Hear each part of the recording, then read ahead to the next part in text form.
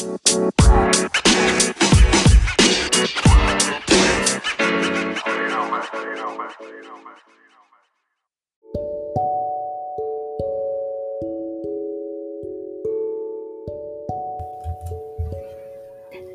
friends. I am so happy that you found my podcast.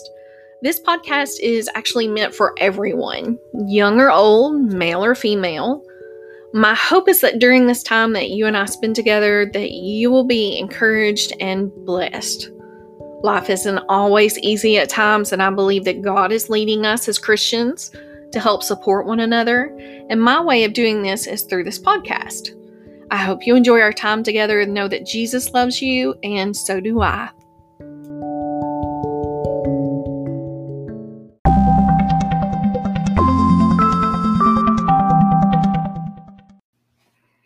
Hey guys, it's Alicia with the Reflecting Heart podcast. Welcome to Monday. It's been Monday all day. It's been a great day though, and I just want to thank God for everything that He's doing in our lives and that He's so evident in our lives and we don't have to look very far to find Him. But I do want to start out our lesson today, and we're going to be studying about Genesis 4 through 6. And so we're going to call this lesson the unpleasant sequel. So Genesis 4 is the unhappy sequel to the sin of Adam and Eve. The repercussions of their actions are now showing. So they begin to have children. They have their first son. His name is Cain. So then they have a second son. His name is Abel. So we have Cain and Abel, the two brothers. So Cain and Abel, they both give offerings to God during their time on earth, and that is what they do for God's favor, is they have these offerings. So Abel, the younger brother, he was a shepherd, and what he did for his offering was he offered the fattest of his sheep as an oblation to God. But Cain, he was a farmer, and he was a miserable farmer, and he gave God only a bunch of grass and some worthless seeds. So God accepted Abel's offering and rejected Cain's. So it was an indication that Abel was more righteous than Cain and thus more worthier. And so Cain murders his younger brother Abel. So, and you have to ask yourself a lot of times, this can go in many different directions, but first of all, do you understand what jealousy is? We definitely can see that Cain was jealous of Abel, but we also see that Abel was more in tune with giving God what he felt like was the best offering. He didn't just give him, the scraps that he could find, or he didn't give him the weakest, sheep that he could find. He gave him the fattest sheep out of his flock. And Cain, just a bunch of grass and some seeds. So not anything that was going to grow into anything. So we have to ask ourselves a couple different questions. Are we giving our best to God on our daily walks? Because we no longer have to offering Him, sacrifices, and we don't have to make offerings to Him outside of our hearts, in our belief and our faith in Him and acceptance of Jesus Christ. But what are we doing in our daily walks? What are we offering? What are we doing? So anyway, Cain, he sulks, and God tells him, if you do what's right, will you not be accepted? But if you do not do what is right, sin is crouching at your door. It desires to have you, but you must master it. That's Genesis 4 and 7. Cain doesn't master it. It masters him, and he kills Abel out in the field. So when the Lord asks Cain where Abel is, Cain gives his infamous reply, I don't know. Am I my brother's keeper? Genesis 4 and 9. So Cain is caught in his sin, and he follows his parents' lead. Evade responsibility for your actions. The ruse doesn't work with God, though, because God condemns him to be a wanderer of the earth. Cain goes out from the presence of the Lord, which tells us that he is now even further estranged from God than his parents are. So certainly the sins of the father have fell on over into the next generation. So in the New Testament, 1 John 3 and 12, it tells, don't be like Cain, who belonged to the evil one and murdered his brother. And why did he murder him? Because his own actions were evil and his brothers were righteous. This offers us one explanation of why God accepted Abel's sacrifice but not Cain's. We can also see in this verse how Cain's evil name established a pattern, which we'll see again and again in the Bible and throughout human history. Bad people persecute good people, often with no sense of guilt. Besides being the world's first murderer, Cain was also the first persecutor. After Cain being cursed to be a wanderer on the earth, there follows one of the great puzzles of the Bible. Cain takes a wife. Where did she come from? Presumably, the only living people on earth were Adam, Eve, and Cain, right? So the only sensible answer is that Adam and Eve had daughters who were not named, and Cain married one of them. There's a lot of different speculation as to what the truth is. You can look at this puzzling question from so many directions, and so many different people will tell you so many different things. Maybe God, when he created, his creation, he went ahead and made more people and put them outside the garden. Well, did he? No. Why would he do that? Why would he put 2 people in the garden and then put other people on the earth? And because God intended for them to live in the Garden of Eden the entire time. He didn't want them to sin. So we have to just kind of look at it and go, okay, what makes common sense? And is it really worth speculating over, arguing over? No, it's really not. So 3 generations later, there was a descendant, which is Lamech. And Lamech not only takes 1 wife, but he takes 2. So things are degenerating. So a handful of people exist on the earth, and already there's murder, polygamy, and neither of them are part of God's original plan. Lamech is not only the first polygamist, but the first person to brag about his violent nature. He boasts to both of his wives that he killed a man for wounding him. He is ecstatic at being vengeful, no principle of an eye for an eye for Lamech, but rather a life for a wound. And that is Genesis 4:23-24. He never gives a thought to whether his actions might displease God, and he himself decides what is good and what is evil. Exactly the privilege that Adam and Eve sought when they disobeyed God. So Adam and Eve had another son, and this is where Seth comes in, and why Seth is so important to Christians. Okay, so from Seth, all human beings descend. Since he is the ancestor of the famous Noah of the flood story, Genesis 5 tells of the generations between Seth and Noah, giving us the interesting detail that Adam lived to the ripe age of 930 before he died. This tells us something about God's mercy. Adam's death sentence was delayed nearly 1,000 years.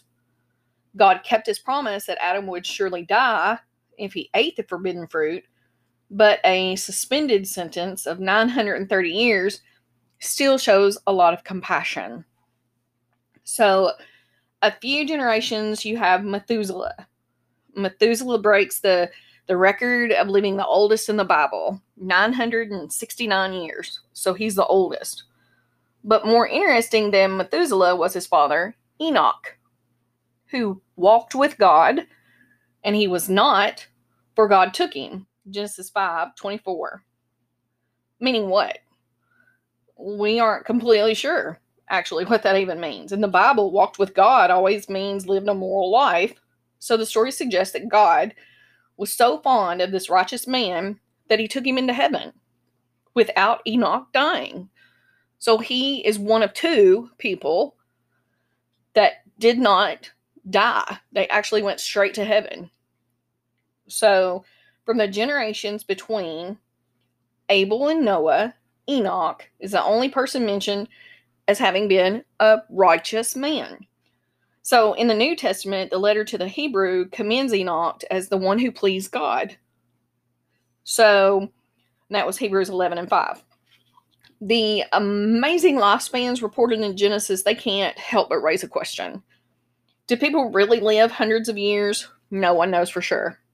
Don't we love that that's the answer for so much of this? No one knows for sure.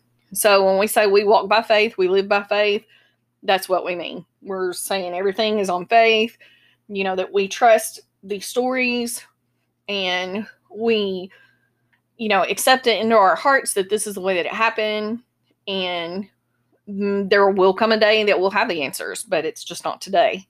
So, but anyway, perhaps the importance of the stories is that the gradual shortening of man's lifespan was the result of the increasing wickedness on the earth. So, if they lived to be 969 years old, Methuselah did, as the oldest man, and then in the Bible later on, it tells us if we live into our 70s that we've had a blessed life. So, by Genesis 6:3, God decrees that the days of the long, long lives are over, that man's normal span will be about 120 years. Later, of course, it will become even shorter. So Genesis 6 connects the shortening of the lifespan and the wickedness on the earth to the marrying of the sons of God and the daughters of men. Now, this is when it gets interesting. So pay attention. So these verses in Genesis 6:1-2 have puzzled people for centuries. Who were these sons of God and daughters of men? So verse 4 speaks of the offspring of the sons of God and the daughters of men, which are called the Nephilim. The Nephilim are the heroes of old men of renown. In the book of Numbers, Nephilim refers to Canaanite giants that intimidated the Israelites. We already know the story of one famous giant and one famous Israelite, David and Goliath. And some interpreters think that it is giants that are being referred to here when we talk about the Nephilim. However, the word can also mean fallen one.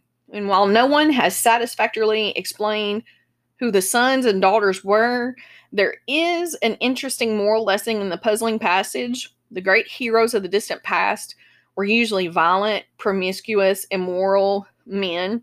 And they're not heroes in God's eyes. So on the contrary, their exploits are part of the wickedness that leads God to shorten the human lifespan.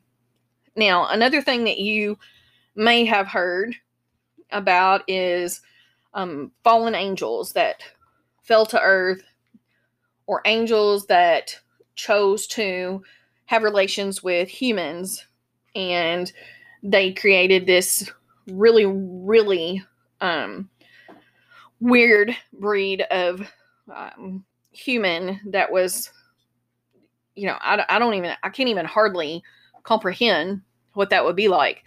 So a lot of times you'll hear people talk about the Nephilim in that regard.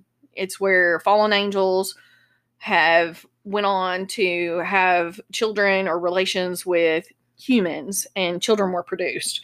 So the author of Genesis was actually taking a slap at pagan mythology and its gods and its heroes, who were often described as the offspring of gods and human women.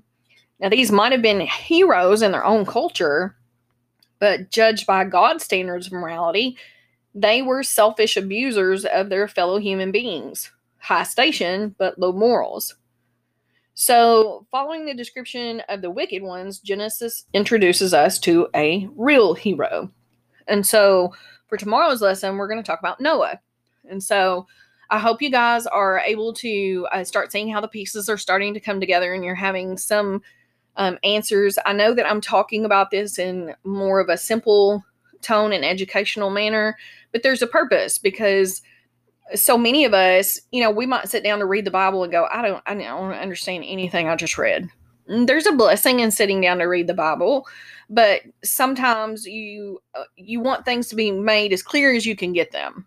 So for us as a human, we want to be able to establish a storyline, because that's what we're taught our whole lives in schools, establish a storyline. So as we see, we've got the Garden of Eden, we have Adam and Eve's sin, we have the children that they had, we had the very first murder. Then we go on and we have Lamech, who, brought in polygamy to, the world. So he not only married one, but had two and probably even more wives than that. So, it's definitely something like, so if you look at, another thing is, if you look at other religions that promote polygamy and things like this, that's where they get this start from. So everything is, they're founded in a seed somewhere, so somebody might have this belief, because of something that they read. If they follow more along the line of the Old Testament, then, some religions were established and formed at that time, and some of them are still, apparent in our lifetime today. So, because there are many people that believe in polygamy, and they believe, that it's acceptable. It is my opinion and my belief with God that we have marriage with one man and one woman, because that's how God created us from the original. So, am I to sit and judge anyone that does anything different? No, I'm not your judge. I'm just someone who can, come along and try to teach you some things about the Bible to educate you so that you have a firm foundation to stand on. So, during these lessons, I will never be one to sit here and tell you, that you are living your life wrong because you're doing this, when, trust me, every man sins, and so you just have to pick out my sin. So that's one of the things that's been the biggest maturing process for me, is that we all sin, and you can't pick out a sin that you don't like just because you don't do it and stand, headstrong against that sin while you yourself sin in another way. So we're all sinful nature creatures. We all sin in some manner. The thing is that there are those of us that are trying our best to make it to heaven, to be able to worship with God, to be able to, go back to that original plan, to where God does have, communion with us, to where he spends his time with us and we spend our time with him. And that's what we need to focus on. Definitely not focusing on everybody's sins. So please, while we're doing this, just understand that I'm not going to sit and pinpoint things. I'm not going to say this person is wrong for doing this or that person's wrong for doing that. I'm just going to say, try to look at it the best that you can from God's eyes, and ask God to give you an understanding. And if there's not an understanding, ask God to keep you, hold your tongue, because sometimes just acts of love, mean so much more than anything. But I get off on another subject. I have to be careful and make sure that I stay on target here. But so tomorrow we're going to talk about Noah, and we're going to learn about Noah and how he was a righteous man and he was blameless. But we're also going to find out about some sins that Noah committed. So, because he was not perfect. So, just like we're not perfect. But I'm going to go ahead and do our prayer for today. And so I hope you'll pray with me. Dear Heavenly and Gracious Father, Lord Jesus, Lord, as we come before you today, we thank you for this wonderful day that you've given us, Lord, this opportunity to be able to continue to work for you, Lord. Lord Jesus, I thank you for this opportunity to be able to talk to others about you and your greatness. Lord, I thank you for giving me a loving heart, a kind heart, Lord, a heart that forgives, because it's in this world today, it's not there. And we don't have that emotion toward others anymore. And we've all learned through being hurt and abused that just worry about yourself, and that's what we're going to do. But Lord, there's so many people that are hurting and so many people that need just a touch of love from you. And Lord, I want to be able to be the person that you might use, Lord, to just bring a smile to someone else's face, that you might use other members of this group and of this podcast, Lord, to just touch someone else's heart. Because sometimes all we need is just a gentle reminder from another person that there's a fight, there's a battle, but we're going to win. We know the end of the story. You've already gone ahead and given us the end of the story, and we don't have to wonder. We win. We know. But during that time, it hurts in between, and there's pain, and there's confusion, and we don't understand why, but Lord, that offers us an opportunity to be able to come together as your people, to bond together, Lord, to try to help the healing and the wounded and those that are lost in our daily walks. Lord, I pray that you would be with each one of us, that you would forgive us of our sins, Lord, and show us the things in our life, Lord, that are not becoming of you, things that you want us to work on, things that you want us to overcome. Lord, I pray in Jesus' name that you would help us with those things. We love you, Lord. We praise you and we thank you. Again, in Jesus' name, I pray. Amen. Hope you guys have a blessed day, and I will definitely talk with you guys tomorrow. If you need anything, don't hesitate to reach out into the Facebook group, the Reflecting Heart podcast group. We're happy to talk to you guys about anything. If you need some privacy, just message us. So we're happy to talk to you guys. Remember that Jesus loves you, and so do I. Bye, guys.